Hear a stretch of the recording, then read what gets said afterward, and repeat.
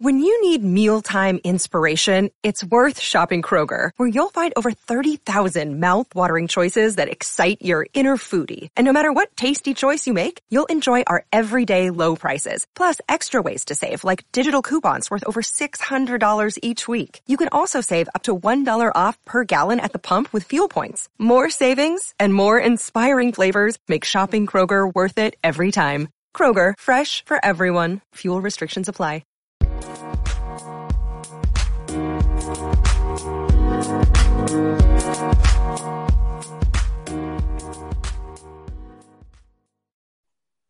Yo, what's going on, everybody? Welcome back to another collaboration between the 104.6 and 1 podcast and the Home Field podcast. Today, we are introducing one of my best friends, my boys. Y'all might know him as that 239, that dude. Welcome to the show, Fred Thomas, man. What's going on, brother? What's up, Kel? What's up, Kyle? What's going on, Fred? Honored to be on the show, man. Honored to be on y'all show. I listen to y'all every week. Love the content, man. So thank you. No, appreciate Absolutely. that. We appreciate having you on. Well, I'm gonna just be blunt. Obviously, last night we do know the result of Super Bowl 55 did not go the way I had predicted, obviously. So shout out to the Tampa Bay Buccaneers for winning the Super Bowl.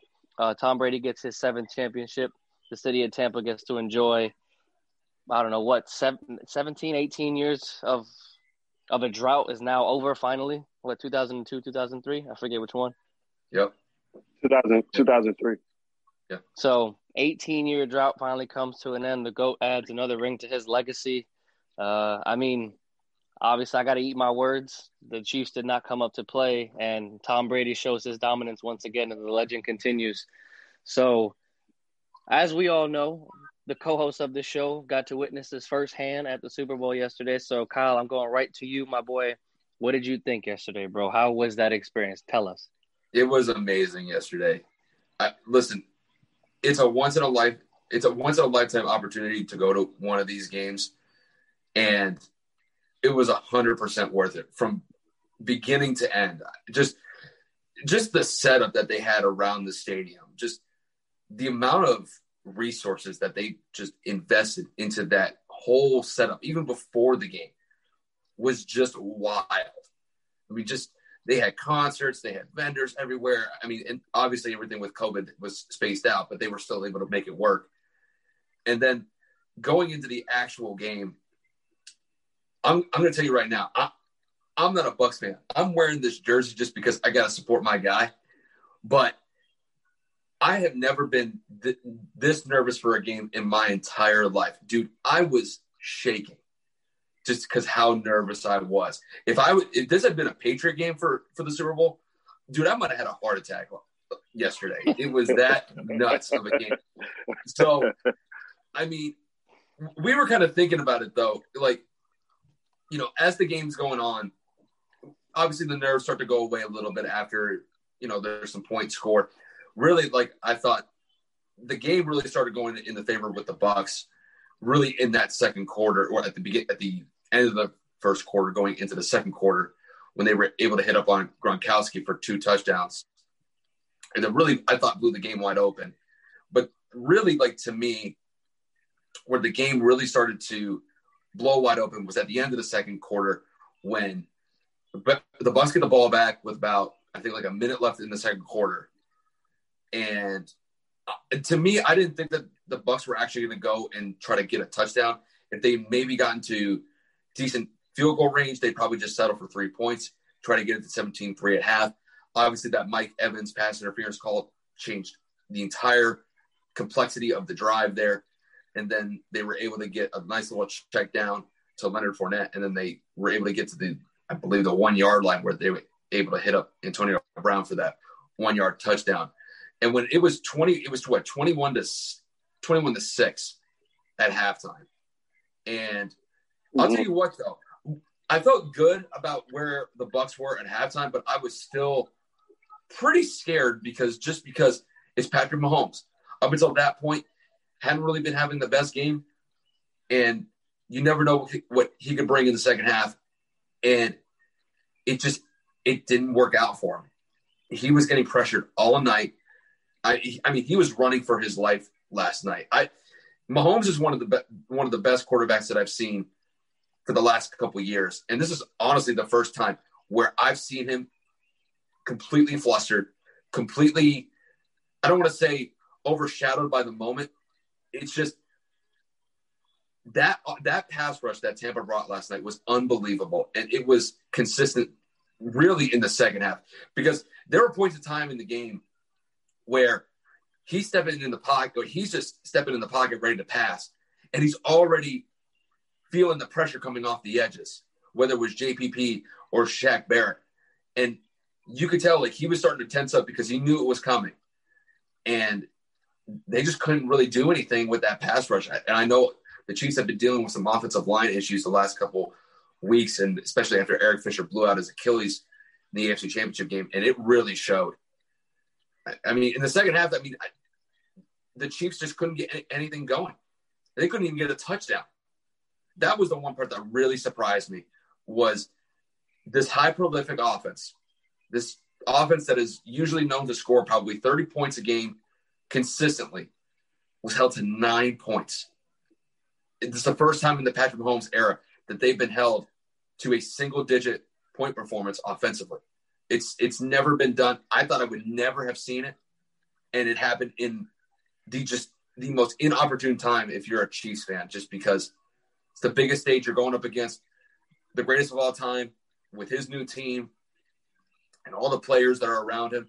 And for the Chiefs, it was just the worst time to have that performance. But you got to give a lot of credit to Tom Brady and the offensive staff for really having the performance that they had. But really, the standout performance to me was that defense by the Bucs. I don't know what it is with Bucs and the Super Bowl, but apparently their defense loves to just show out in these big Super Bowl games, just because they were able to do it against the Raiders in 2003, and then they go up against a better offense, a more prolific offense, and they shut them out.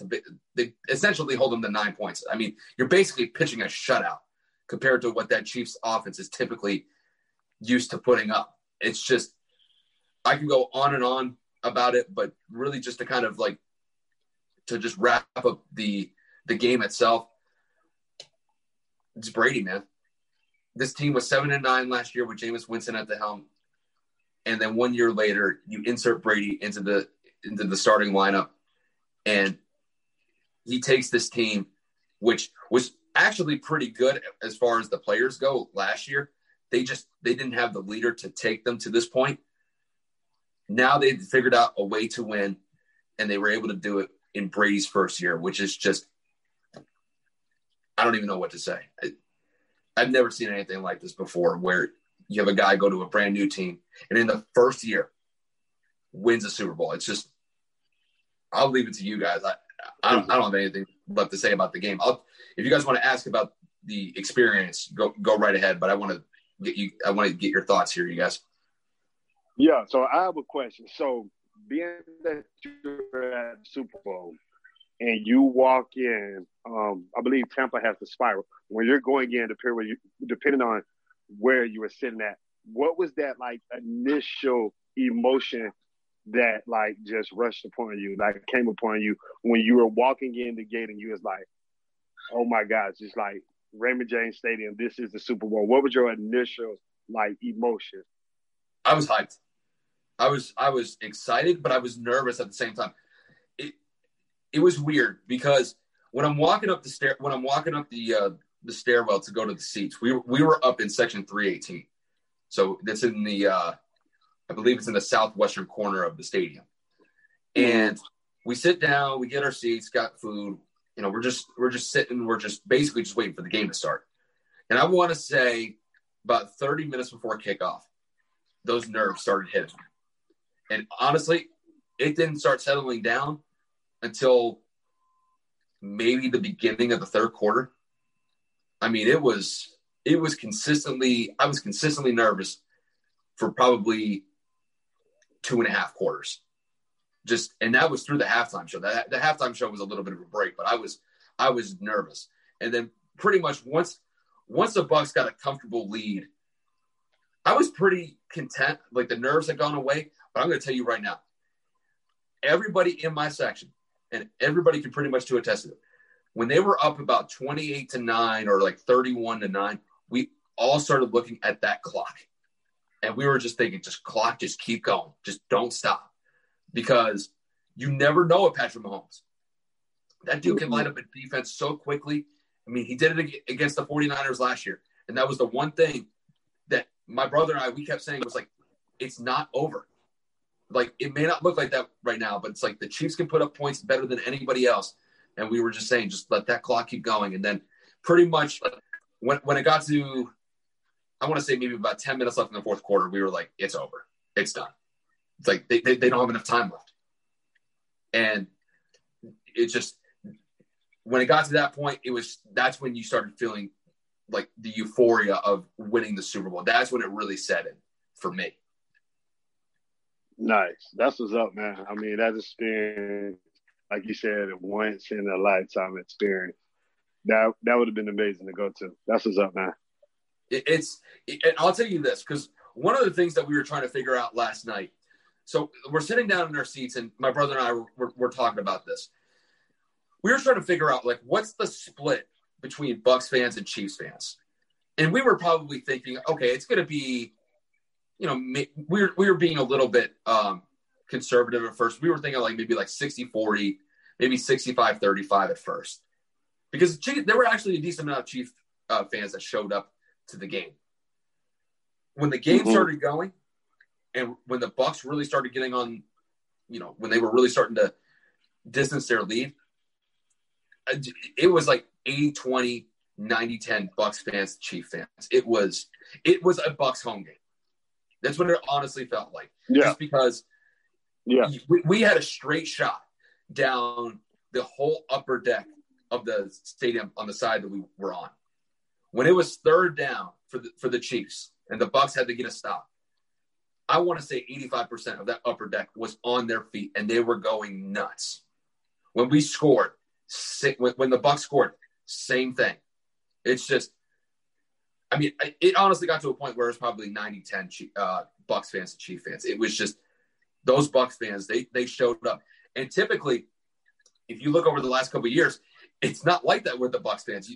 You'll have the opposing team's fan base show up in huge numbers. And if it starts going in the opposing team's favor, man, it'll be like Bucs fans are like non-existent in their own stadium. It was completely not that way last night. It was pretty much Bucs fans just dominating the stands last night. And I'll tell you this, I was just glad for Tampa, man. Look, I've been a New England Patriot fan since I was a little kid. You know, I've had the experience of seeing the Patriots go to the Super Bowl 9 times with Brady already. Like, I know for me, I'm content. There's what comes left from this, whatever Brady has left in his career, it's just extra credit at this point. I'm good. Like, it doesn't do anything for me in the long run. Obviously, last night, just the moment, it was amazing. But for Bucs fans and really Tampa to experience what not only the Boston area, but the entire New England area has been so accustomed to for the last 20 years, I'm just so happy that Tampa can experience the feeling that we had for those 2 decades plus. It's a great feeling. You live in the moment, and it's just, you just soak in it. You just soak in the moment, man. Like, I'm just so happy for Tampa. I can't say that. I can't say that enough. Yeah. Being a long time Bucs fan, man, it feels damn good. Damn good to have a Super Bowl. Like, I witnessed, this is my second, Tampa Bay Super Bowl I witnessed. But this one means so much because I have a kid now. My son's 4, so watch the Super Bowl with him in our home stadium, make history, make this Super Bowl that much special. In middle of a pandemic as well. We didn't have that much time to do OTAs, gel as a team. So our whole season was pretty much like OTAs, trying to gel, trying to mesh. And if you the hiccups and stuff that Tampa had, like, with the offense struggling, they have like good runs, then they'll sputter. Same thing with the defense. At the beginning of the season, our defense looked promising. then we had a stretch where, man, we was getting lit up in the secondary. But when we had that off week, that bye week, week 13, let everybody get rest, everybody got healthy. You know, I don't know what happened with Bruce Arians and, Tom Brady, if they had it come to Jesus or whatever it is. But after that bye week, the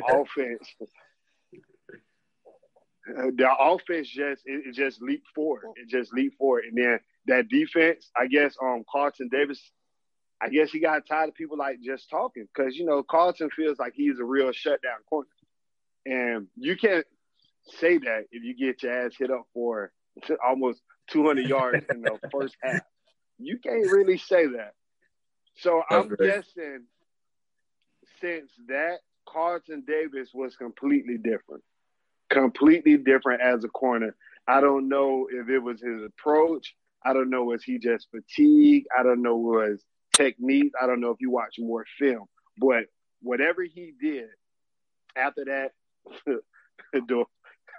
after he got smacked up by Tyreek Hill, I don't know what happened. His girlfriend said she's going to leave him. I don't know. Whatever it was, it worked. It definitely worked for him. So, yeah, man, it was – I was happy.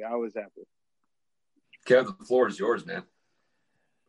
I just want to give a quick shout out to obviously, Fred, Dawson, Ryan, Barnett, and, like Garrett and Brooke and all those boys, like those lifelong loyal Bucs fans that stood with it all these years telling me, it's coming.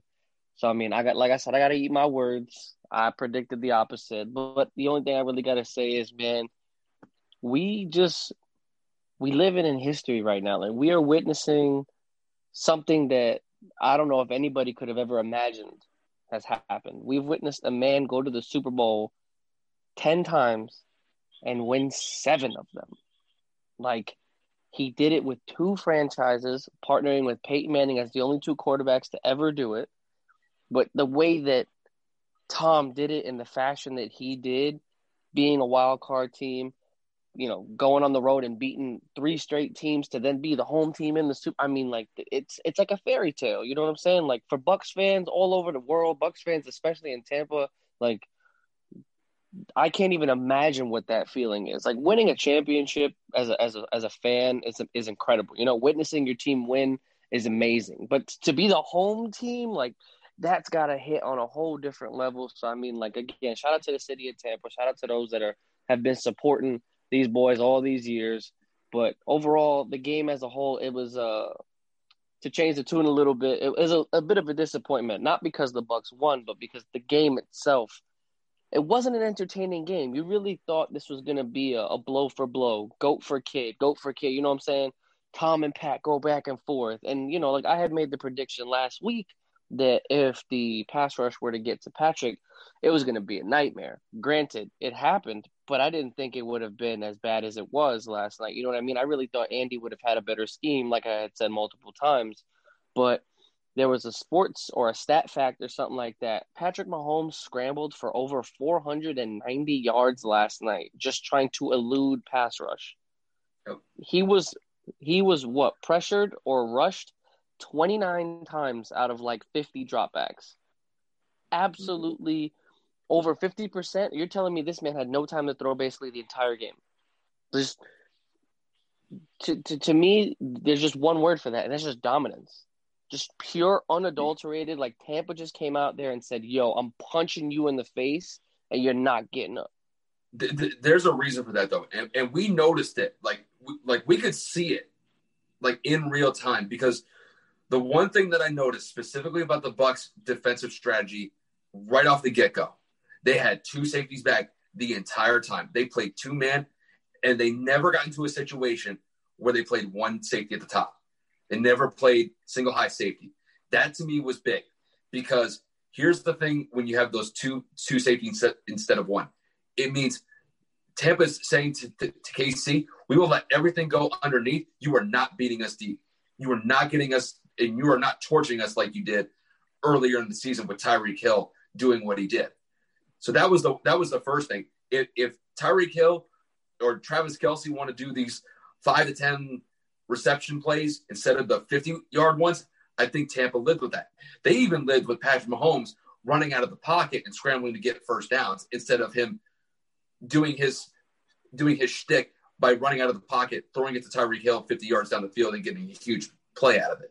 So they were basically forcing KC to basically throw the ball underneath and make of it what they could.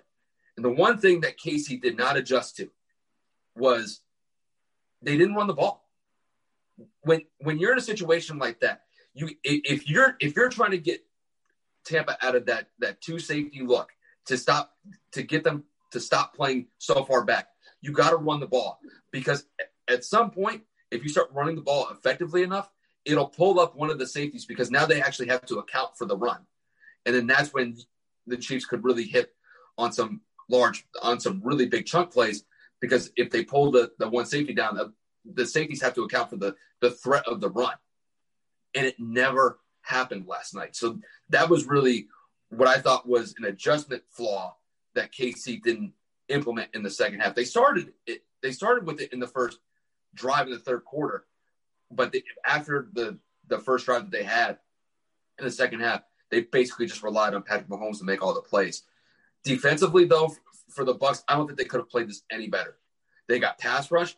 They didn't get beat deep. They barely had any pass interference calls or holding penalties. I mean, they were really sound defensively last night. So you have to give a boatload of credit to Todd Bowles. And to be honest with you, Kevin and I, we were talking about this on Twitter today. The Bucs defense could have arguably just pitched the best defensive performance in Super Bowl history. I think one that probably recently could come up is the Patriots, what they did to the Rams a couple years ago, but it's Jared Goff against the Patriots defense. It was the Bucs defense going up against Patrick Mahomes. Just, you can make a very valid case that what the Bucs did in this Super Bowl defensively was one of the best performances ever. So I know Brady got the MVP for Super Bowl last night, but I'll tell you what, Todd Bowles definitely deserves at least a half of that MVP trophy as far as I'm concerned. Without any shred of a doubt.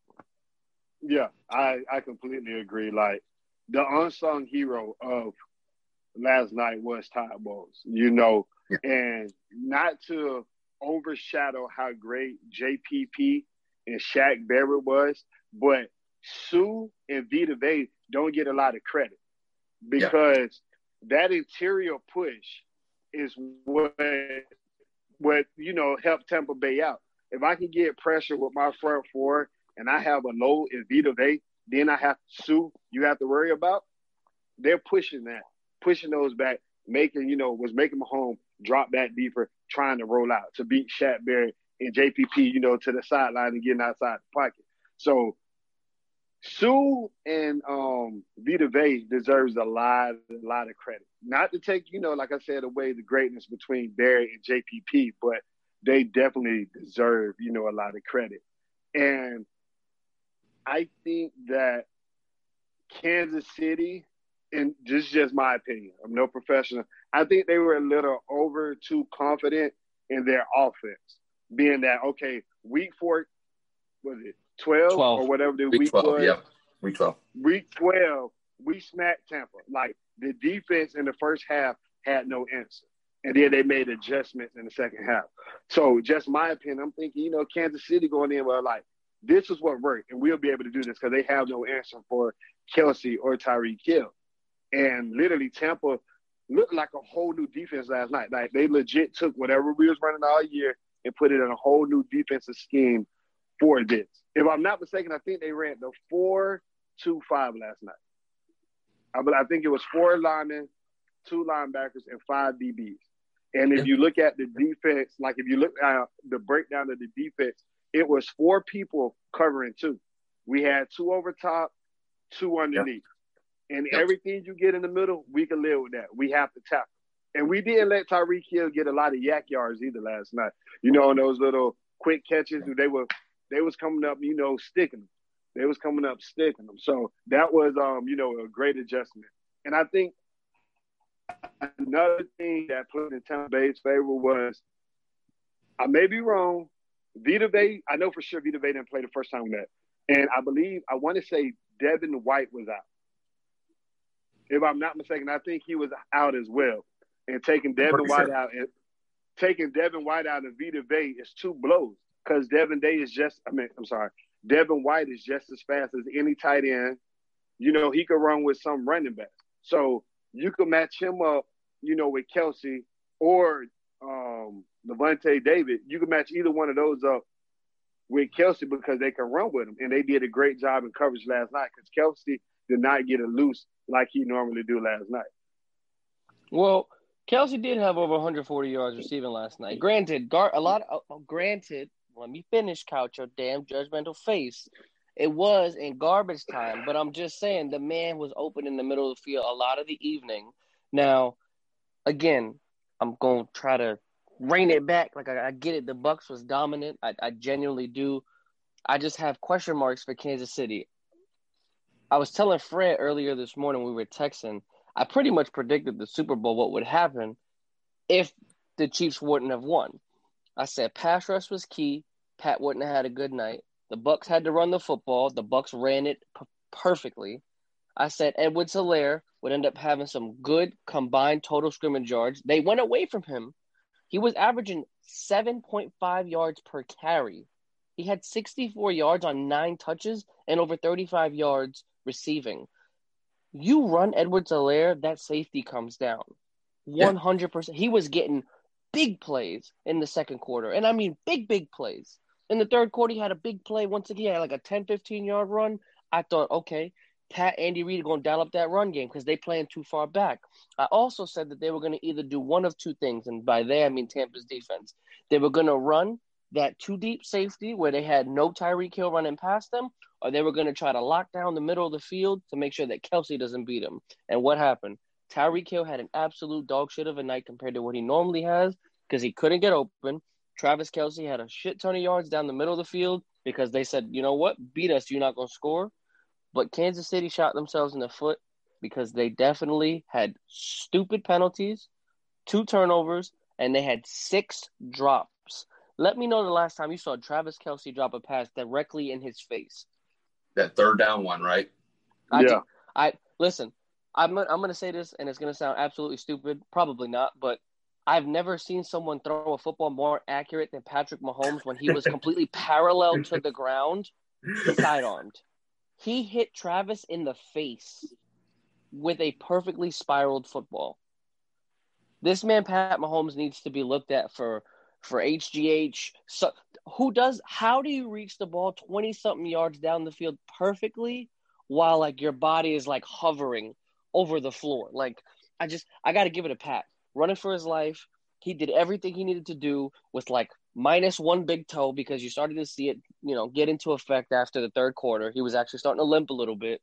But, I mean, the Chiefs as a whole just did not come to play. They had over 12 penalties in the game. Some of them questionable. I texted you, Kyle. I know you were at the game. Some of them were questionable. The Mike Evans pass interference. Bashaud Breeland fell. Like, he legitimately fell and he clipped the foot by accident because gravity fucking falling. What are you supposed to do? And then the hold in the end zone with Mike Evans, that ball's 15 yards above his head. That's uncatchable. That's ridiculous. That's the one where even I was, we were sitting right. That was the stadium that we were, that was not the stadium. That was the end zone side of where we were sitting.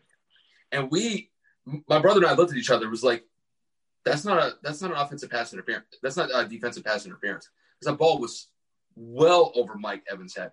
But they threw the flag. Now, I will say in the beginning of the half, the first half, I felt penalties were definitely one-sided. 100 to me, it felt that way. But let me finish. The second, it didn't matter because the Chiefs they were their worst enemy. Stupid, nonchalant penalties and then drop passes. So, I mean, it didn't matter. Go ahead, one thing with the penalties, you know, I watch a lot of, you know, sports shows. And this morning, I don't know if you guys watch Undisputed, but this morning on Undisputed, Shannon Sharp and Bo Davis was looking at some of the, you know, penalties that, you know, some people automatically say the refs. But then when they broke them down, it was only 2 penalties where they were really like, hey, you could have let that go. And that, you know, defensive pass interference on Mike Evans, was one, and I think the other one was the Honey Badgers interception. I think that one they said was a little questionable. Oh, the hold. But everything else was on point. Like the offsides. Hardman and the other dude was literally lined up in the neutral zone. Yeah. Offside. Y'all made the dumb penalties, and the people are going to blame the refs, but they're calling what they see. 100%. They're calling what they see. And so what you said earlier, Kev, about getting Patrick Mahomes tested, I agree. I think he's a mutant. Just because I think he was falling, and when he launched the ball downfield to Tyreek Hill and hit him in the face, that was an amazing throw because I think he was he was running for his life, and he just down the field, perfect, like right there. That's accuracy. So yeah, he's definitely a mutant. Like he could manipulate the ball, do something like that. It's something crazy what he does, but that boy's bad. That's a bad boy. But I'll tell you this: no quarterback would have beaten that Bucs defense last night. No, Nobody. I don't care if you give me Tom Brady from his best year, Peyton Manning, Dan Marino. Nobody is beating that Bucs defense last night because they were just so dominant, especially in that second half. Because I really thought the Chiefs were going to make some sort of comeback in that second half. And granted, the Chiefs did have some drives. Like they got into the red zone a few times last night. So Tampa's defense definitely bet on those red zone drives, but they didn't break. And that was the one thing that really surprised me was the fact that they had those red zone drives and they couldn't cash in on any of them for a touchdown. That was the part that really shocked me because it's Patrick Mahomes. Like this team is just known for its offense to put up points and to put them up quickly. And to see Tampa's defense actually hold in the moments where they needed to the most, you got to give a lot of credit and a lot of respect to that defense. I can name off all the names that just had dominant performances. Obviously, I'm going to start with Devin White. Devin White had a monster of a game last night. Lavonte David had a solid game. I'm going to tell you right now, that duo of linebackers with Devin White and Lavonte David is nasty. It's nasty. And then you pair that with the front four that they had with JPP, Ndamukong Suh, and Vita Vea going at Patrick Mahomes' head all night. Man, when you have that front four going after you all night, you're gonna be sweating bullets. And trust me, Mahomes is probably feeling a little sore after what he had to deal with last night from that. Oh yeah, for sure. That defensive line, and then the secondary, man, this is the best performance I've seen against that Chiefs team by far. Yeah, they had great adjustment. Travis Kelce had those 140, 150 yards, but they were all garbage time receptions and yards. They didn't really mean that much anyway. The last time they went up against Tyreek Hill, he had 200 plus receiving yards in the first quarter. I don't think he had one catch and 1 yard in that first quarter last night. So the fact that they were able to hold down the best 1-2 punch as far as the skill position goes in the league with Kelce and Tyreek Hill, man, you gotta clap it up for that Bucs secondary because they played phenomenal football. And all those guys are really young. Carlton Davis, you got Whitehead, you got Winfield Jr. Those guys are all in like their mid-20s, and those guys are going up against arguably one of the best young quarterbacks we've ever seen. And I don't think Patrick Mahomes hit 100 yards passing until the end of the third quarter. Yep. It's just unbelievable from what that secondary did. Just you really got to give kudos to that secondary because they balled out last night. Yeah. So my thing is, I got a question for Fred. Yo. You've played the game, you study the game, you love the game. Mm-hmm. What happened to Andy Reid and what's that offensive coordinator that everybody's so high on? I always forget his name. Eric Bieniemy has dialed up some beautiful, beautiful play sequences and calls throughout the integrity of his tenure in Kansas City. It almost looked like in the second half they had no adjustments. They know that the left side of the offensive line was weak.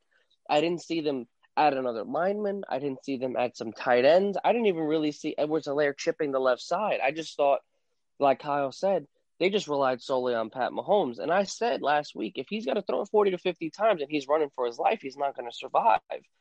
Do you think, like you said, do you think it was an over-arrogance thing? Like, we're going to be able to come back because we have 15? Or did they really think that they could beat them with the offense that they were running? I think it goes a little both ways. Like, they had that confidence. Like, our offense could score with anybody. We got the best scoring offense in the league, been like that for the last 2 or 3 years. So that overconfidence probably had, a big role to play in it. But I think it was either you or Kyle who said earlier where they got rid of the run game. They really strictly turned one dimension, which they do a lot because I think Pat Mahomes threw it 39 times a game. So they legit was riding his arm all night. But if you have something going, why make it easier for the defense? And that's what they did last night. They literally made it easy for Tampa because they let Tampa pin their ears back and rush with 4. Not countering with, play action, not running the ball. If this man getting 7 yards, if he getting 7 yards, I'm going to give it to him 27 times a game until you stop it. Something has to break. And they legit was like, ooh, he got stuffed 2 times. Okay, let's throw it 15 times before we do, another run attack. And even like what you said on the left side, I think one big thing about Travis Kelce's game is he's not a good blocker tight end. And I'm not sure if Kansas have any real legit good blocking tight ends that you could drop down and help chip, help the quarterback out on the weak side of the line, depending on whichever side is need. And that was a big difference too, because they so comfortable with Kelce as another receiver, he's not that blocking. So, yeah, chipping with the tight end for Kansas City, I don't think that's too much in their game plan. They probably rely on, the rookie. But, yeah, I just don't think the necessary adjustments was way overconfidence. They were probably thinking, hey, last year, I think Pat Mahomes and the offense spotted, was it Tennessee and Houston, I think, 24, like 52 points when they had jumped out. And then, Kansas came out and blew them out. I'm thinking that's always in their mind. We got Pat Mahomes. We can come back. The trick plays and all the crazy motion and all that, they got away from it last night. They really, really went one dimension. Okay, I want to piggyback off of one of Fred's points that he made about really KC's offense and the reliability of Patrick Mahomes and how it cost them in this game. The one thing that I noticed schematically that is flawed in Eric Bieniemy's offensive scheme is the lack of a play action pass. They traditionally do an RPO. Now, the way that you can scheme against an RPO is usually you run with the motion, unless they pull a wide receiver from the other side and then they could fake the run and then they could hit the crossing route that's going underneath, and then they get a big chunk play from that. Tampa did a really solid job against that RPO last night. And the one thing that really surprised me was they just kept running the same RPO. I mean, granted, they would do some play action pass out of it, but not in the way that Tampa does it. And this is really the dichotomy that I want to hit on here.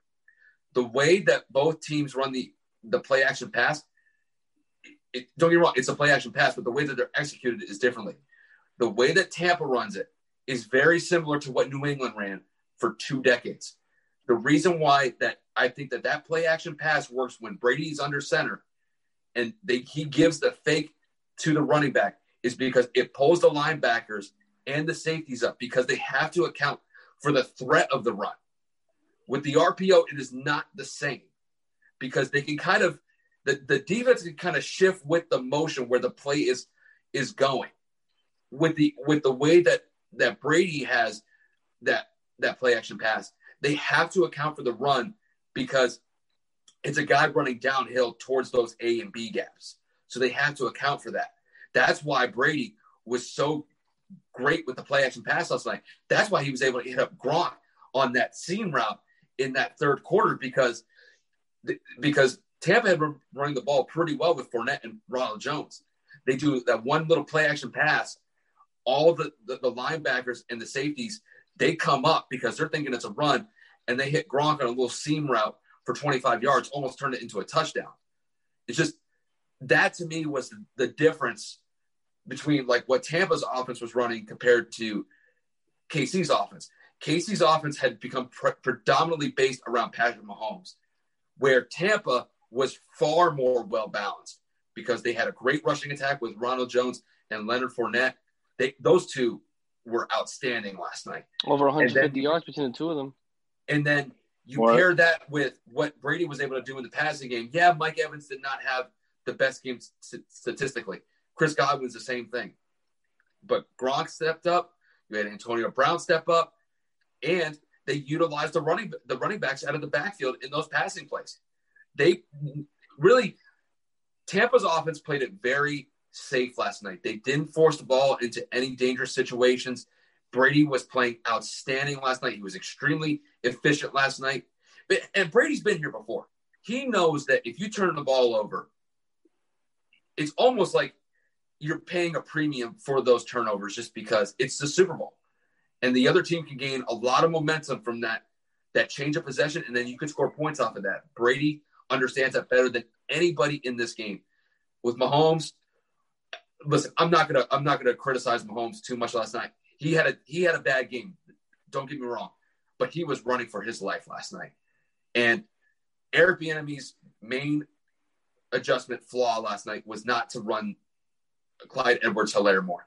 That was really, to me, the adjustment that they needed to make just to get the pressure off of Mahomes back for a little bit and get Tampa's defense to respect the run game. But they didn't have to. Tampa just ran those 4 pass rushers all night, and they dropped 7 back in coverage. And it was working all night. And Casey never made the adjustment. And what you piggyback, Fournette looked like, the Fournette from LSU. I think didn't Fournette win the Heisman, if I'm correct, right? That's what Fournette looked like. Like when he initially win the Heisman? I don't think. I know he was a finalist. I don't think he won it though. I can look it up real quick. Even if not, he still looked like Fournette from LSU. Like he was getting contact and still running over the second defender. He had like 3 plays in a row where he like ran the defender slap over. Fournette played amazing. And another unsung hero last night was Cameron Brate. Cameron Brate had a lot of big plays too. And, statistically, Godwin and Mike Evans did not have a great game. And I think that's what KC defense was. We're not going to let Mike Evans and Chris Godwin beat us. Okay, we got weapons. Tampa has weapons. Okay, we can use Gronk. Okay, we can use Gronk to block. We can throw out Cameron Brate. Oh, y'all want to cover them? We have Antonio Brown. Oh, running backs out the backfield. So, you want to go deep? We got Scotty Miller and Tyler Johnson. So the weapons that Tampa had and how, give shout out to Brian Leftwich too, how he put everybody in the game plan, not just, hey, we need you to beat. We collectively as an offensive group put everybody in the game and gave everybody an opportunity to make plays. Great. Kevin, the floor is yours. I'm just trying to think scheme wise, like I'm just stuck on the fact that they didn't adjust, man. It's like I'm not a Chiefs fan, but I like to think of myself as a little bit of an above average football fan. I mean, just how much I love watching it, how much I love to study. There's even times I've called you, Fred, trying to figure something out on a defensive side because I just love learning. You know what I'm saying? Like I just love the tutelage that I get from people that actually played the game. And I don't know, man. I don't know if Kansas City is going to be able to bounce back from this just because solely, first of all, you got a lot of money tied up in Pat Mahomes. You got a lot of money tied in Chris Jones and Travis Kelce. So, I mean, a lot of this team may not be back next season. I mean, you don't really know. Sammy Watkins restructured his contract, and Le'Veon Bell didn't even play a snap. Kyle, like we said, he was going to be suited, but he probably wasn't going to play. I mean, there's just a list of players on the defensive side of that. Are they going to be able to re-sign? I believe Tyrann Mathieu contract's up this season, or he's going to be a free agent next year. Like, what are they going to do there? And I don't know. The Chiefs got woken up last night, and that was a big ego check. That was a heat check for them because you can't go into a game automatically assuming because you have one of the best players in the league that you can just come back from anything because as you both of you stated, you know, that Tom Brady said, all right, you're going to do this, we're going to do this. Oh, y'all going to cover this finally? We're going to do this. Like, you have to be aware that it's about adjustments, and Kansas City didn't make any adjustments, and the better team won. It's just I just predicted a better Super Bowl for the betterment of fans across the country. You know what I'm saying? I was actually talking to my dad about it this morning. A lot of Super Bowls that are predicted to be like astronomically like historical nights don't ever pan out that way. And my biggest example is the Broncos Seahawks. We had the greatest offense in league history versus one of the greatest defenses in 2012, 2013 when Peyton just got over there? That was 2013. And it was an absolute abolishment by the Seattle Seahawks. They just completely annihilated the Broncos. And then there's games like unsung heroes, like Kyle, not to bring this up to be a dick, but the Giants-Patriots Super Bowl, they were like 14-point favorites, which was the highest margin of victory in like Super Bowl history. And that game ended up being a classic. It's just like, yeah, I don't know. I just don't know what it is. You know I'm going with this. Like games that are so highly anticipated end up always falling out. And then the games you're just like, I don't really care about it. They end up like, oh, wow, this is a really good game. I was just looking forward to such a better game. Yeah. And it's like you said. Go ahead, Red. Go ahead. I'm sorry. It's like the hype around it. Just because you have Tom Brady and then you have Pat Mahomes, we have the GOAT, and then you have somebody who could arguably, be the GOAT. So everybody thinking, oh, this game is going to be amazing, and it was, subpar. And then you go to like, in the NFC Championship where you had Aaron Rodgers, against like Jared Goff. Or that game was a little better. But like, the game does not live up to the hype. And it's just because I guess that's what happens. Two positives is a negative. Like, shit. It wasn't as exciting as I thought it was going to be either.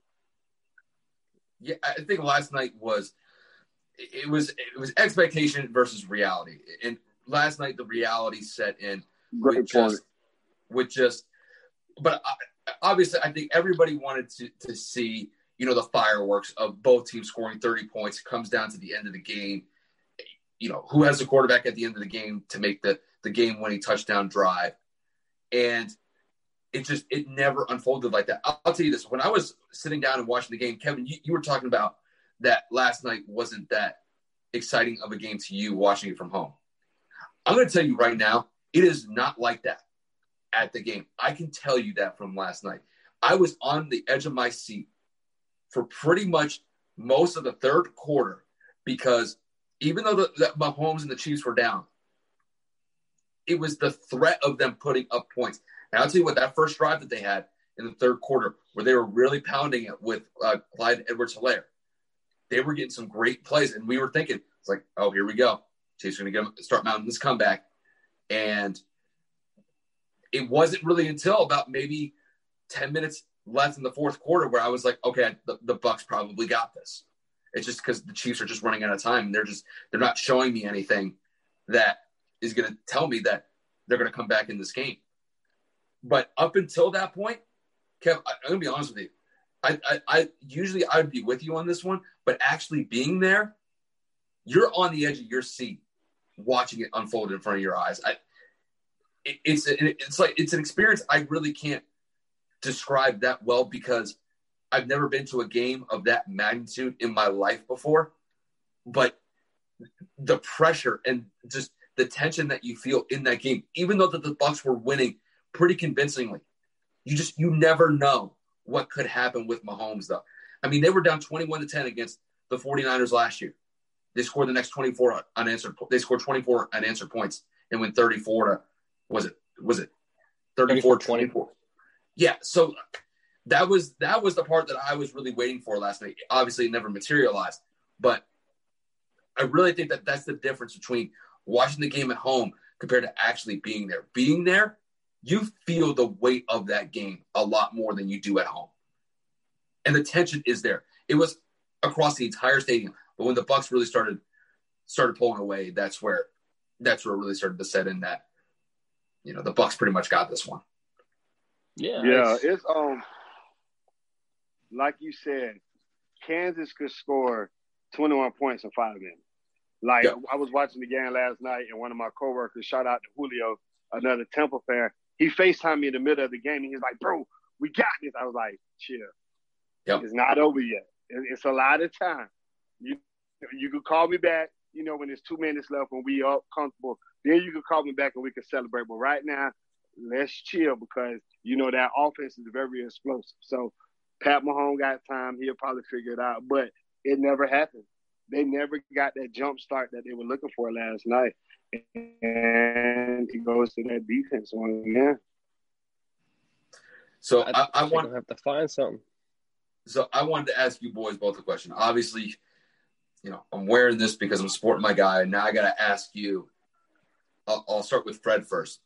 Just what is your overall impression of just Tom Brady coming into the situation that he did this year and turning it into a Super Bowl championship the first year he arrives in Tampa? Okay.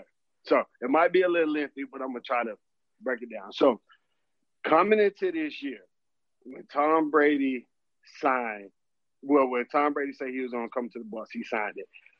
I was like, yes, we got Tom Brady, but I was also hesitant because I was like, this not the Tom Brady, 3 or 4 years ago. He's older.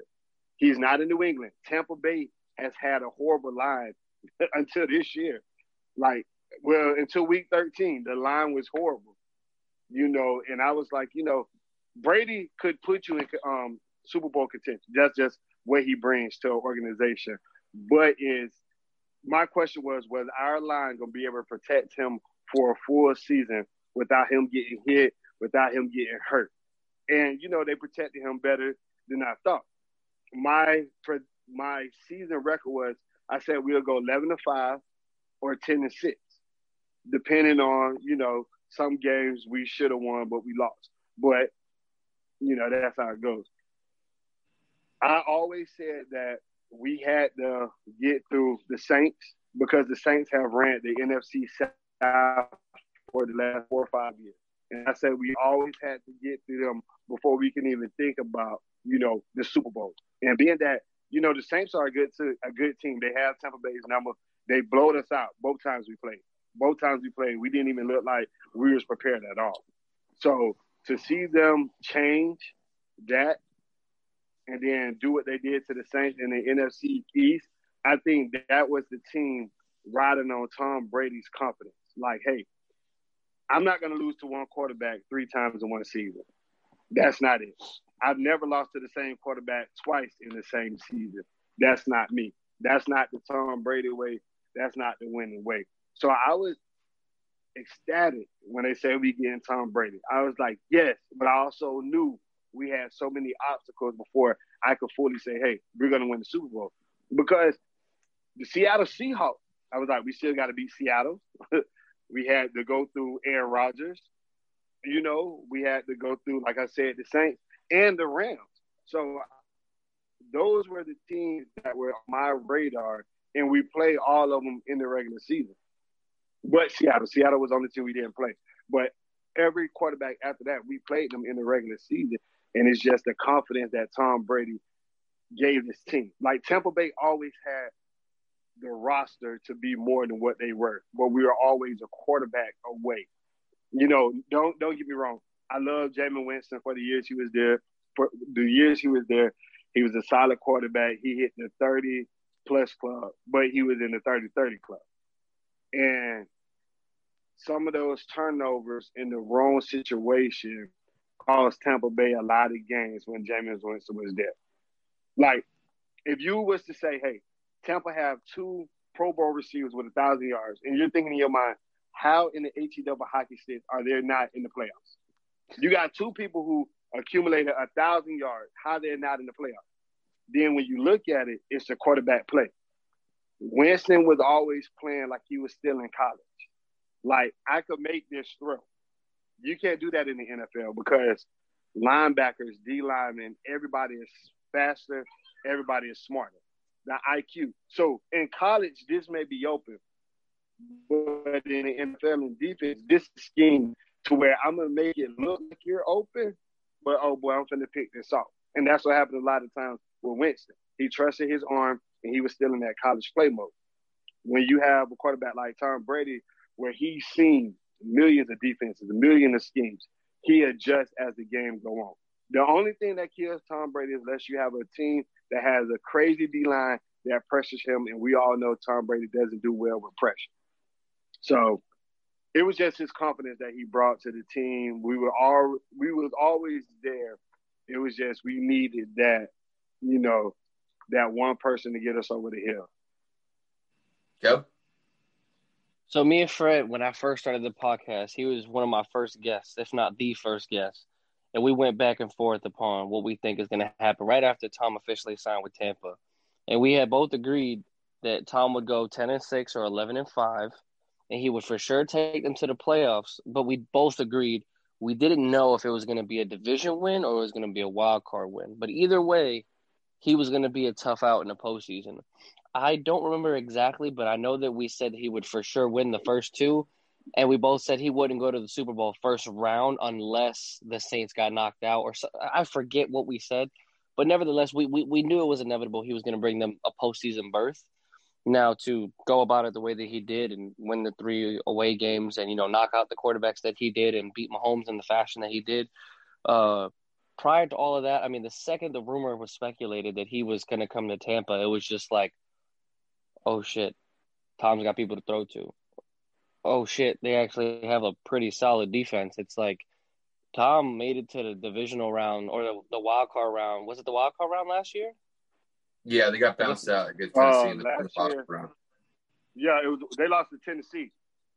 Yeah. So I'm sitting here like he carried a terrible team to a postseason berth with a lot less talent. I say, you really going to sit here and just add on Pro Bowl after all-pro weapon, and then Gronk come out of retirement? It just seemed like I had said earlier tonight, it just seemed like it was kind of a fairy tale written. Like everything happened that needed to happen, players that needed to step up, and then they just – I equivalent Tampa's defense to the 2006 Colts defense because not that they had the worst defense, but they didn't play up to par in a lot of situations. But when the postseason came in, they just locked in. And I mean, we had the best defense in the postseason in 2006, and we created a lot of turnovers, and people were kind of stipulating like, wow, this defense kind of turned it around when it mattered the most. And obviously we had Peyton Manning at the helm, and the offense did what it needed to do. But it was the point of this team had a good group of guys that rallied together, a great coaching staff, a great head coach, and they had everything needed. And it was like Fred said, they needed that one piece, and the one piece happened to be the 6-time NFL Super Bowl champion, Tom fucking Brady. And it panned out, man. They capped it off with a phenomenal victory, an exclamation point. And they looked at Pat Mahomes and they said, yeah, you got a long way to go, big dog. You're going to have to win 8 now to be in this conversation. And I just found it funny, man. It was just, as much as I hate Tom and the Patriots, and, as much as I give all y'all shit for being Tampa fans, and y'all meaning like Fred and Dawson, not you, Kyle, but just the point of me being such a hater of LeBron James, as Fred knows, and, a hater of Tom Brady for so long, to know that these guys are still winning this late in their career, it makes me more appreciative the older that I'm now getting, because it's like, damn, these guys are doing it at the times in their career where they shouldn't be doing it or they're not expected to, and it's just crazy. We're talking about 7 championships. Like, that is the closest thing to Bill Russell numbers that we're ever going to get. You know what I'm saying? Like, Robert Orr was like, he tweeted something. He said, welcome to the 7 championship club. And I was like, shut the hell up, Robert Orr. Yeah. Like, he's winning with like 3 different teams and shit. Like, we're talking about Tom Brady dominating the sport and the position. Like, he didn't take a step back in his role. He didn't come off the bench. He didn't like have a slump. Like, Tom Brady's been playing at stellar capacity since 2007 for the most part, barring his, what was it, the 2008 ACL tear, and then last season where he had like a semi-okay year. This man's been playing at an MVP level pretty much the entire length of his career. And it's just crazy, man. Like, it shows if you take care of your body and you study the game, you can win at any age. And it's just, shout out to Tom, man. You just fucking GOAT. I'm going to go big picture here.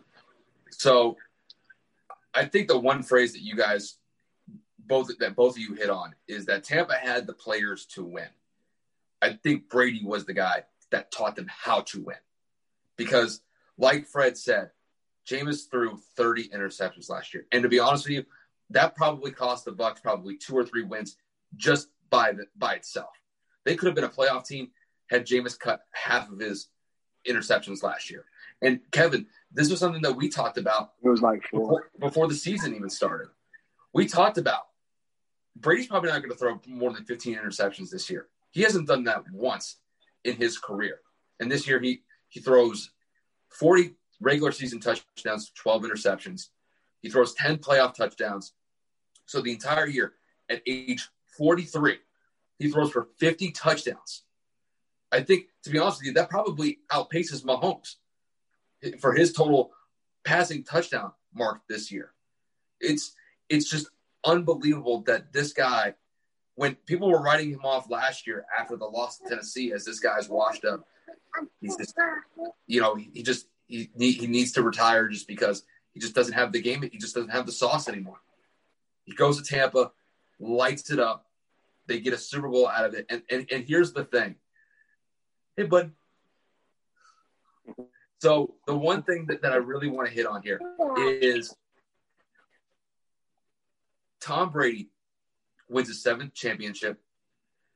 To me now, he's by far the greatest player that has ever played the game of football. Not just, we're not talking quarterback anymore.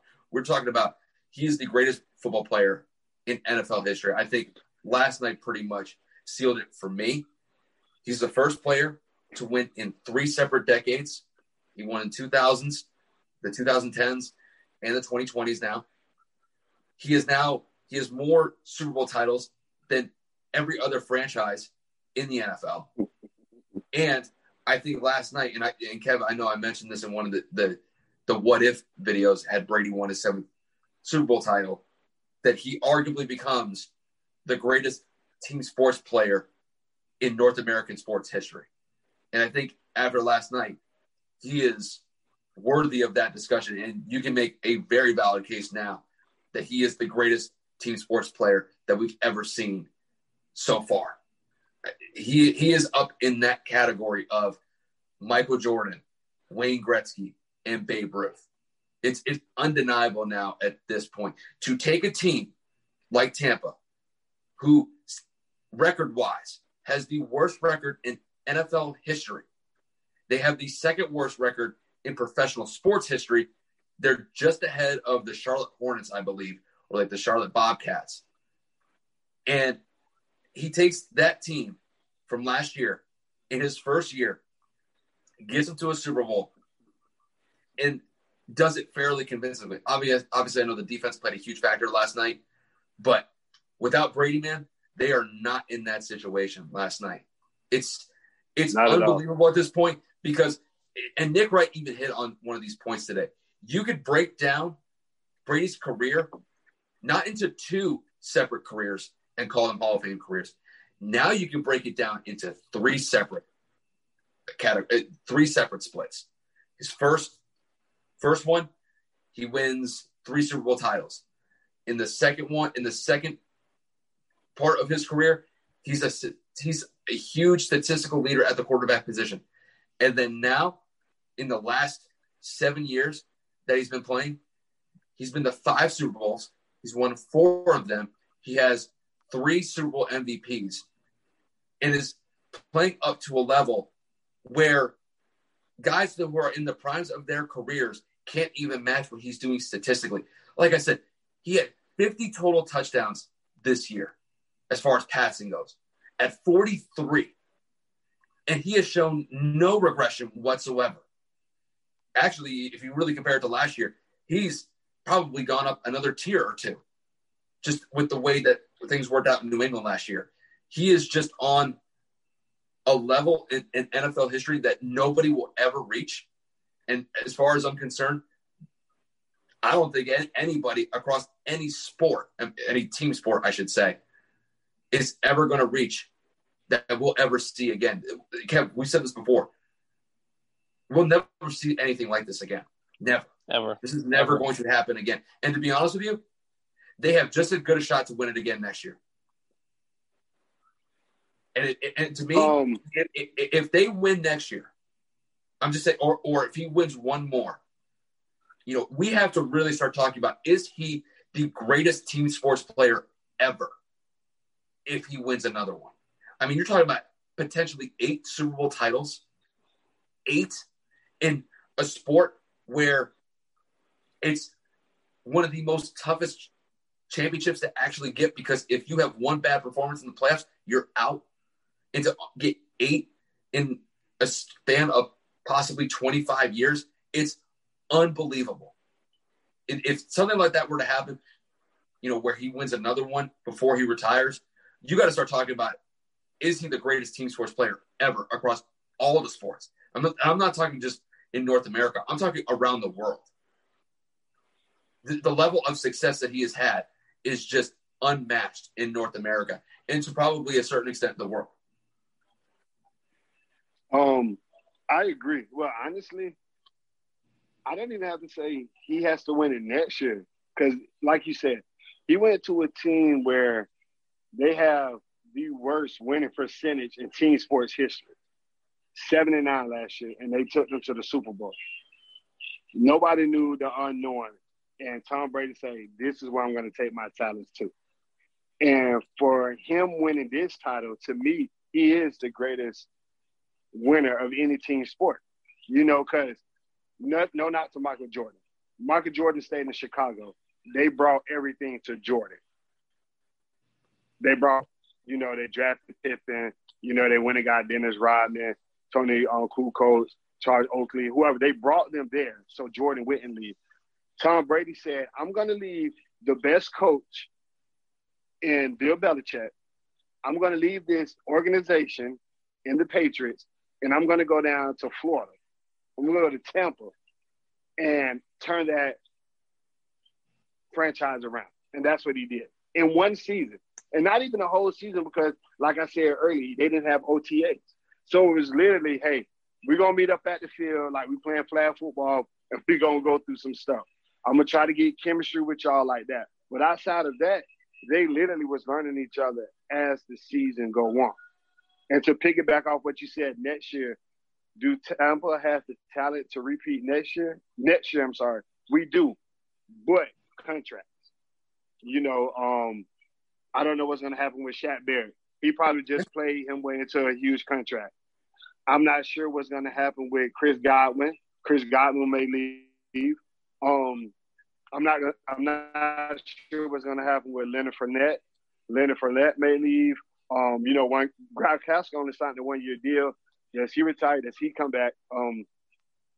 What's going to happen with Levante David?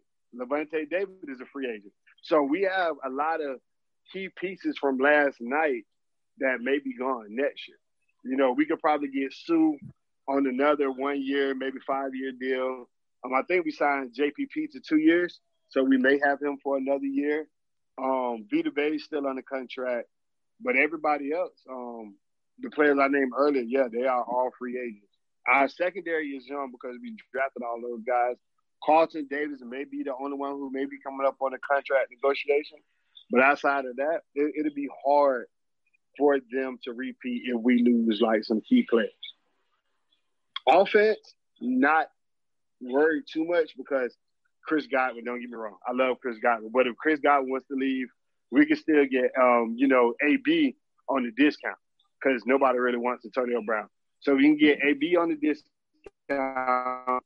We still have Scotty Miller and Tyler Johnson, who's becoming their own, who we can throw in the offense to help, pick up some of the slack that we're going to lose in Chris Godwin. So it just depends on, how Tampa, approaches certain things. But I seen something today where Mike Evans said, hey, let's renegotiate my contract. I would take less money, give it to the other players. I'd take less money so we can have our team come back next year. And that's why Mike Evans is one of my top 5 favorite Tampa Bay players of all time because he's so selfishness.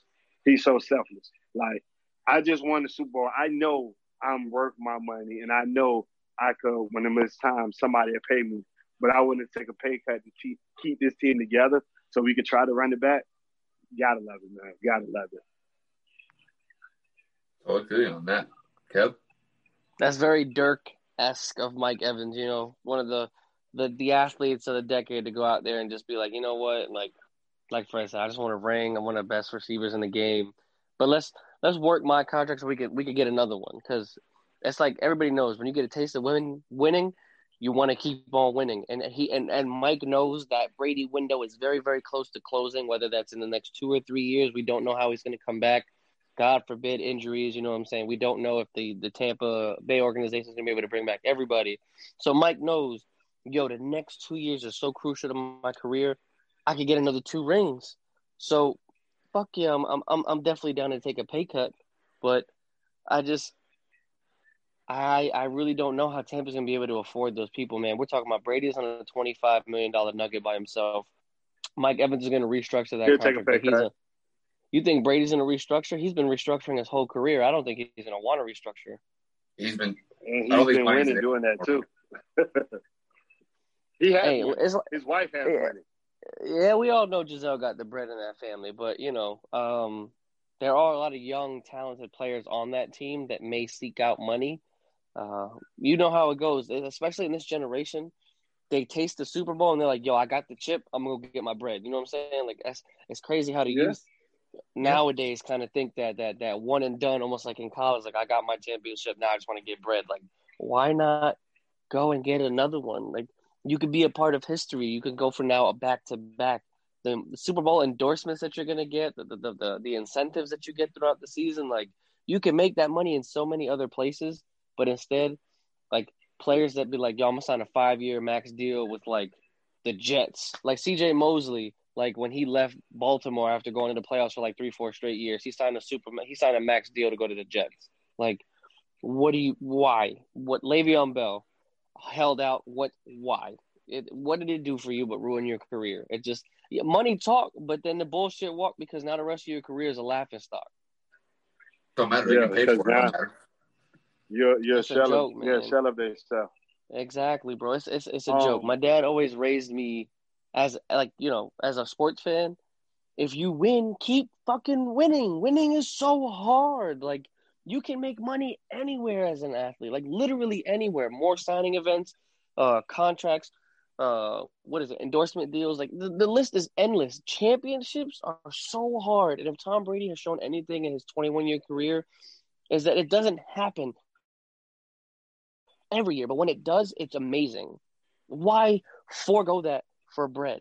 Like, I get it. You got to take care of your family and whatnot. Go get your big deal. But, dude, if you stay and you win and you guys keep winning, you're going to get paid more. You're going to get money. It's just, I don't know, man. To me, it just doesn't make sense. If I'm on a championship team and we have the potential to go back-to-back or back-to-back, I'm staying, bro. Fuck money. I want to keep winning, bro. Yeah, like for me, I mean, I'm an average Joe. I'm not rich by any means. But what you said was winning is so hard, right? And the athletes these days, 2 contracts, like, it's all about money at the end of the day, because, you know, I'm giving y'all entertainment, putting my health at risk. So, like you say, get your bread. But if you look at it, 2 contracts, depending on the athlete, they're making over $20 million. The only way you blow through $20 million in a lifetime is, A, you're taking care of a lot of people and you're just blowing your money on stupid stuff. Or B, is you're really doing good with your money. So you're putting your money into, you know, cancer research, or you've been in hospitals, you know what I'm saying? Stuff like that, where you can blow money. But give me 2 contracts and I done made $30 million. I'm straight. My kids not even going to spend all that money, you know? So if I could keep a group together to continue to win, that's what I'll do. But, I mean, that's just coming from an average broke guy, so. Well, and I mean, I'll tell you this. The way that I kind of see this, you kind of have to look at this I try to like look at it from their perspective. So like, let's say that you're playing off your rookie contract. You know, if you're and not a first rounder, because the majority of the players that are drafted are not first round draft picks. So they're not making a top contract on their rookie contract. And if they play and exceed their expectations to where they get a max contract when they re-up for their second deal in their second contract in their career, guarantee you that they need to get compensated for it, because I'll tell you this, by and large, that contract, if they are one of the top players in the NFL, that contract is going to set them up and their family for the rest of their lives, by and large. There are very few exceptions where you get into the stage of your career where you get a third contract and it's just as good as what you got with the second one if you maxed out on your second contract. Those are your Hall of Fame type players. That's like, I'll give you an example. Darrelle Revis, perfect example. Gets a massive contract with the Jets. And then once that contract starts running out, I think he ends up going to Tampa for a year or two. His value diminishes. Yeah, we ran him for 2 years. Yeah, his value diminishes in Tampa. He goes to New England on a 1-year deal. He plays out of his mind, or at least the Patriots' defensive scheme helped him out a little bit. But despite that, he wins a Super Bowl championship with the Patriots that year, and then gets a huge max contract again from the Jets and finishes his career out there. My point being with Darrelle Revis is he got that second max contract, and that ended up being his last one. That's the contract that's going to set them up for retirement and the rest of their lives, and hopefully their kids' lives. You kind of have to look at it from a money perspective. If you get to the point in your career where money is no longer an issue, like Tom Brady, because he's always known to restructure his contract to help out other parts of the team, it's very rare for somebody to do that. Because by and large, most of those guys, when they get an opportunity where they can max out their contracts, you're going to turn that down. You're going to turn down the potential to set up your family for the rest of your life and your kids' family for their lives. I mean, don't get me wrong. Winning is great. I get that. But man, it's the opportunity of a lifetime to accept the deal where, like, if you bring up Shaq Barrett, for example, there's a very real possibility that he can be making $20 million a year at the position that he's playing at, compared to what he could make with the Bucs if he re-signs with the Bucs long term. The Bucs may only give him, a $10 to $12 million a year deal annually. Where if he goes to some other team, they may be willing to pay him another $8 million a year. I mean, $8 million, that's a big difference from, I'm just saying, like, No. I get the idea of winning. I do. And I wish more players would focus more on winning than the money aspect. But I'm telling you, that money aspect is crucial. I'm not denying it, right? I'm not saying that there are players that don't need it or families that don't need it or your players that don't deserve it. You know what I'm saying? My thing is, right, it's the players that nitpick between that $5 to $10 million range a year where it's like, all right, I might not be able to give you the amount you want, but if you come back, we can win.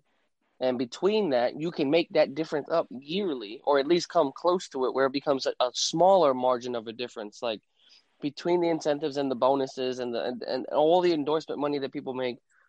You realize that gap does close, and instead of $5 million, it becomes $2.5 million, or instead of $10 million, it becomes like $4 million because of the amount of stuff that they can get accumulated throughout the year.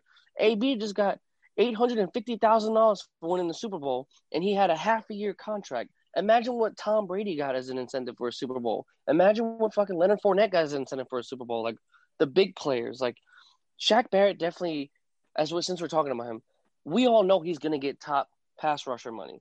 We all know he's going to get a phenomenal contract offer from a lot of teams the Lions, like all the teams that have cap space money, the Jets, the Jags, like they're going to make pushes at him.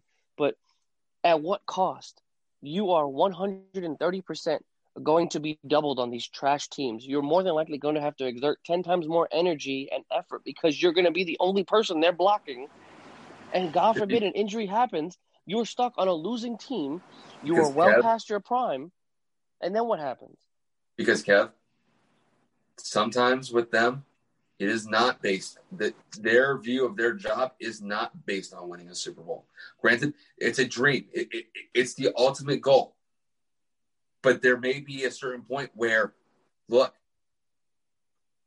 if I'm going to get a max contract and that opportunity is there for me, do you take that or Super Bowl?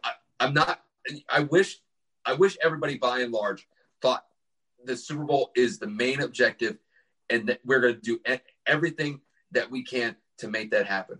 But guess what? There is a large proportion of players in the NFL. When they get that contract, man, they play for the check. You can't tell me that they don't. 100%, bro. But my thing is, when they get to their 30s, very true, and they bitch and they complain, I want a championship. I want to do this. Bro, you sacrificed 15 years for the bag. Now go retire with the bag because you ain't going to get it. Look at J.J. Watt. J.J. Watt went and chased the bag, and he got a $100 million contract from Houston, and now he's like, I feel like my career is wasted. I feel like I never had a chance to compete for a title. I feel like this organization screwed me. You could have left Houston years ago, and now you complaining at 34 that you didn't get a championship. That's my problem with these athletes nowadays. Bag, and then I got to get a sob story for the last 3 years of your career. It was wasted, or I never got to compete, or I felt like I was robbed of the opportunity to play in a championship contender. Shut the fuck up. You made your choice to get your bag, and your family's secured. Congratulations. You ain't going to get a ring. No one's going to sign you for money on a championship team. That's these players' problems. They don't know how to differentiate between, do I chase the bag and deal with the fact that I may never win one, or do I try to win early enough to where I can accumulate enough winning of a culture and then get lucky enough to get some money throughout the integrity of the rest of my career? I'm just talking about the young people on this Tampa team. They know that this window is literally paper thin. And if Shaq is smart, he takes a short 2-year deal, takes some good money, and if he wants to get a max later in his late 20s, then go get it.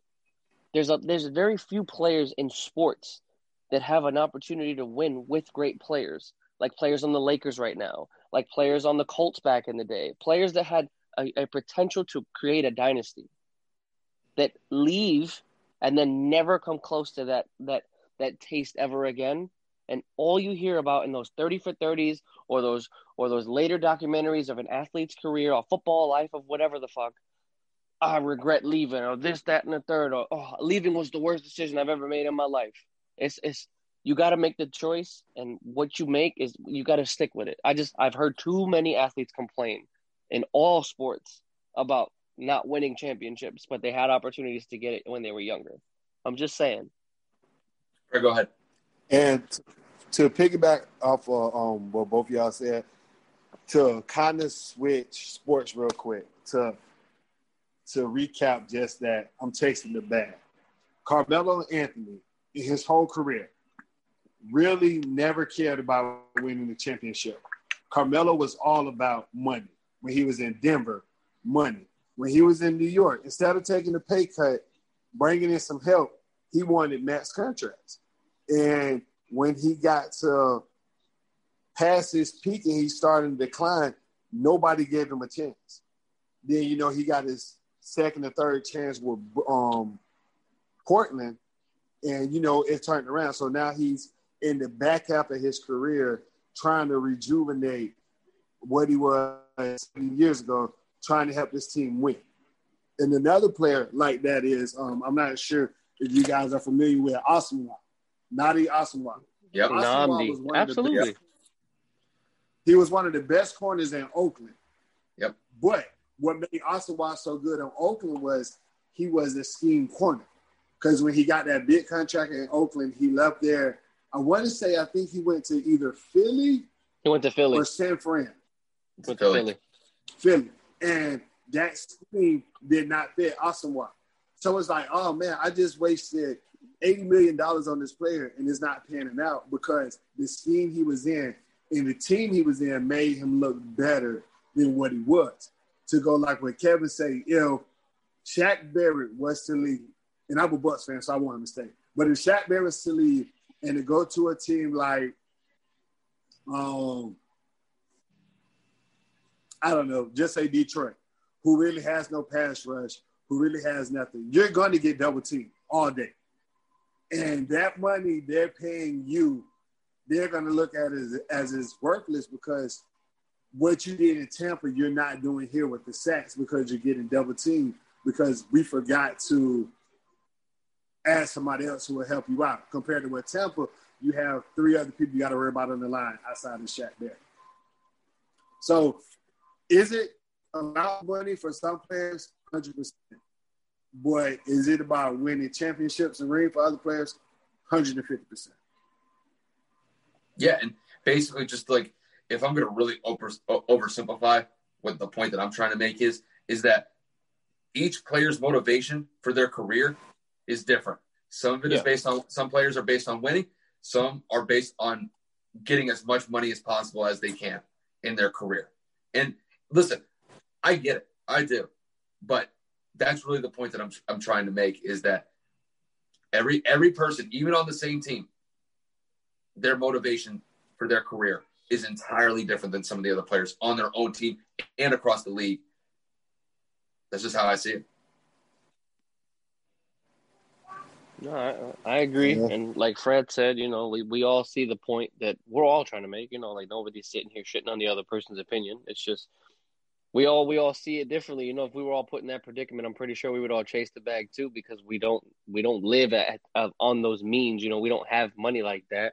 But at the same time, if I'm talking about myself, if I'm getting a couple $1 million, like, I don't know, like a 2-year, $4 or $5 million deal coming from where I come from, I'm good because I'm going to invest. I'm going to clear my debt. You know what I'm saying? If I win, I get some incentives. I'm straight. You feel me? Like the Puerto Ricans that I got to take care of are going to be happy with $4 million. Like I'm kind of worried about blowing my money on stupid shit.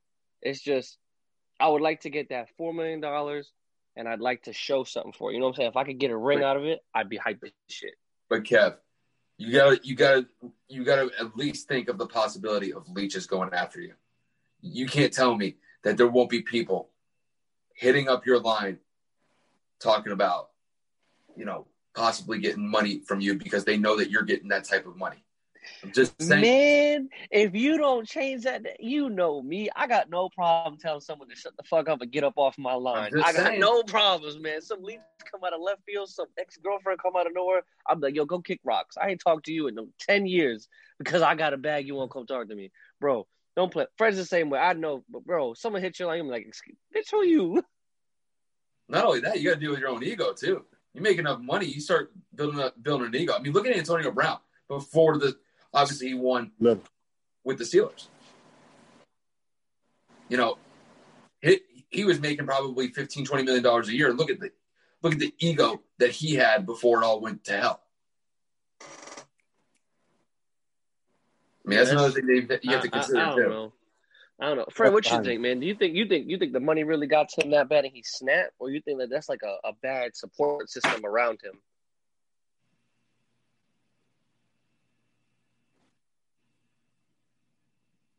Fred. I mean, me, I'm about winning. So if my thought process is a couple of million is better than no million at all. That's just how I'm looking at it. So if I'm making $8-9 million a year and I'm still winning, I'm in contention every year, I'm good with that because I always have that shot of going. So I may leave $8 or $9 million on the table, but if I'm making $9 million, that's better than making none, and I have a chance to go to the Super Bowl or something like that. That's how I am because I'm about winnings. And not saying rings solidify your legacy, but it damn sure help a lot. That's true. Man. Can't argue against that. In football, you have one of the greatest quarterbacks of all time, right? Never won a Super Bowl. Dan Marino never won a Super Bowl, but he holds so many records. Is it money that he kept getting money? Don't know. Did the team then put players around him? Don't know. But he's a person, never won, a Super Bowl. Yeah, that's true. That's true. Kev, you got any other points? No, man. Honestly, that's pretty much my piece, man. I don't know why I feel like that was something built in because I've seen so many different reports of so many athletes doing that, and then hearing what J.J. Watt said this year, I just was like, I kind of looked at it sideways, like, didn't you have a chance to leave like 4 years ago? Like after you had won like your second Defensive Player of the Year award, and you chose to stay with an absolute dumpster fire of an organization. I'm gonna just sit back and sip my tea because now you sitting here bitching about a chip, but. Yeah, but that's everything I got to say, man. It was a disappointing Super Bowl, but at the same time, it was a historical event to watch. So I am happy that I got to witness it somewhat. And I know you're beyond ecstatic you got to physically witness it. And I know Fred's happy that Lil Fred got to witness the Super Bowl championship for his lifetime. Even though he wore Dolphins gear.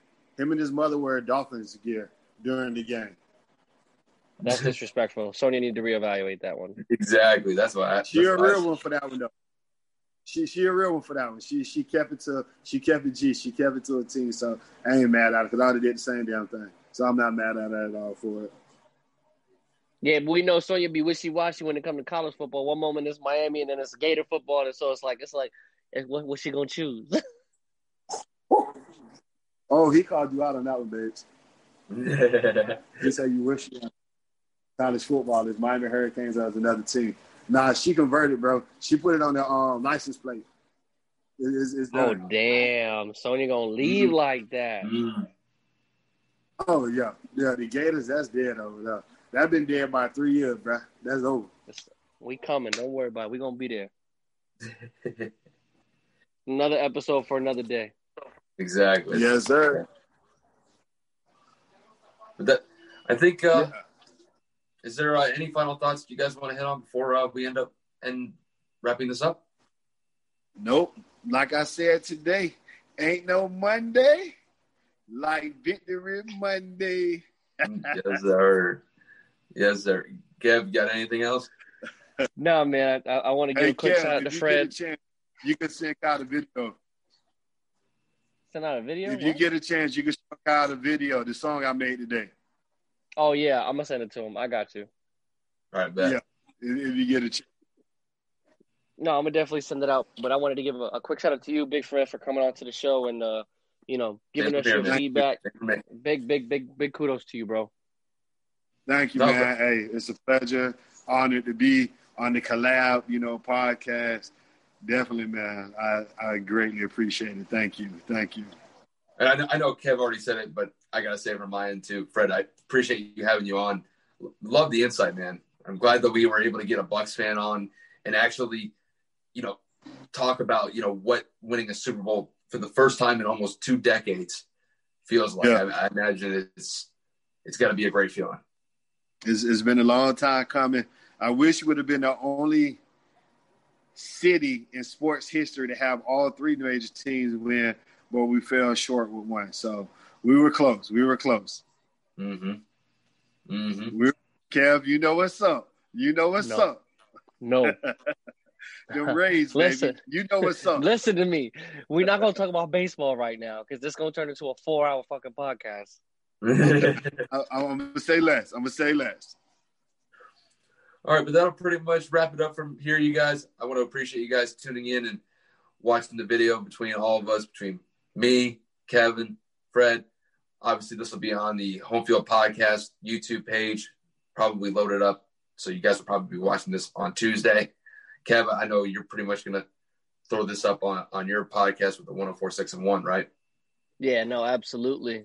Just to keep touching on, like me and Kyle do every week, we are working towards making the official partnership official. We're trying to make sure that we get that official. I keep saying official. I don't know why. I can't think of any other word. We are trying to make sure that we get all the right content to you guys at all the right times. And we just want to make sure that everything is perfect before we make the official move to making this a unified podcast. But just trust me, it's coming. We just ask you to be patient. These collabs are going to keep on coming. especially with guests like Fred and many others in the near future. But just be patient. We got it coming up, and we can't wait. Sure, man. Fred, you got any plugs to throw out there before we take off? Nah, like I said, hey, thank you once again for having me on your show. Greatly appreciate it. Definitely a humble experience. Go Bucks, man. Run it back. Let's go. Yes, sir. And with that, that'll wrap up the episode, you guys. So appreciate you guys tuning in. And we'll see you guys later. All right, man. Have you ever wondered what actually happens in Congress every day? Stay informed on Capitol Hill's daily happenings with a concise, factual summary of the Senate and House of Representatives' activities from the previous session, free from bias, on the Congressional Record Daily Digest podcast. Subscribe on your favorite podcast platform and discover the process from the heart of U.S. politics. The Congressional Record Daily Digest, an Electricast production. Electricast. Miles, are you ready to record our promo for Season 2 of the Wanna Bet podcast? David, have you ever seen a grown man naked? Miles, we're not here to quote lines from Airplane. We're here to tell people that Season 2 starts August 18th. But I like Airplane. I know you do, but Wanna Bet is a sports betting podcast. Each week we bet $1,000 on the NFL teams and games that we love. Well, that sounds like fun. It is fun. And last year you picked over 60% of your games correctly. How'd you do? We're not talking about that. We are telling people that they can find us every Friday. So no more movie quotes. Roger. Electricast.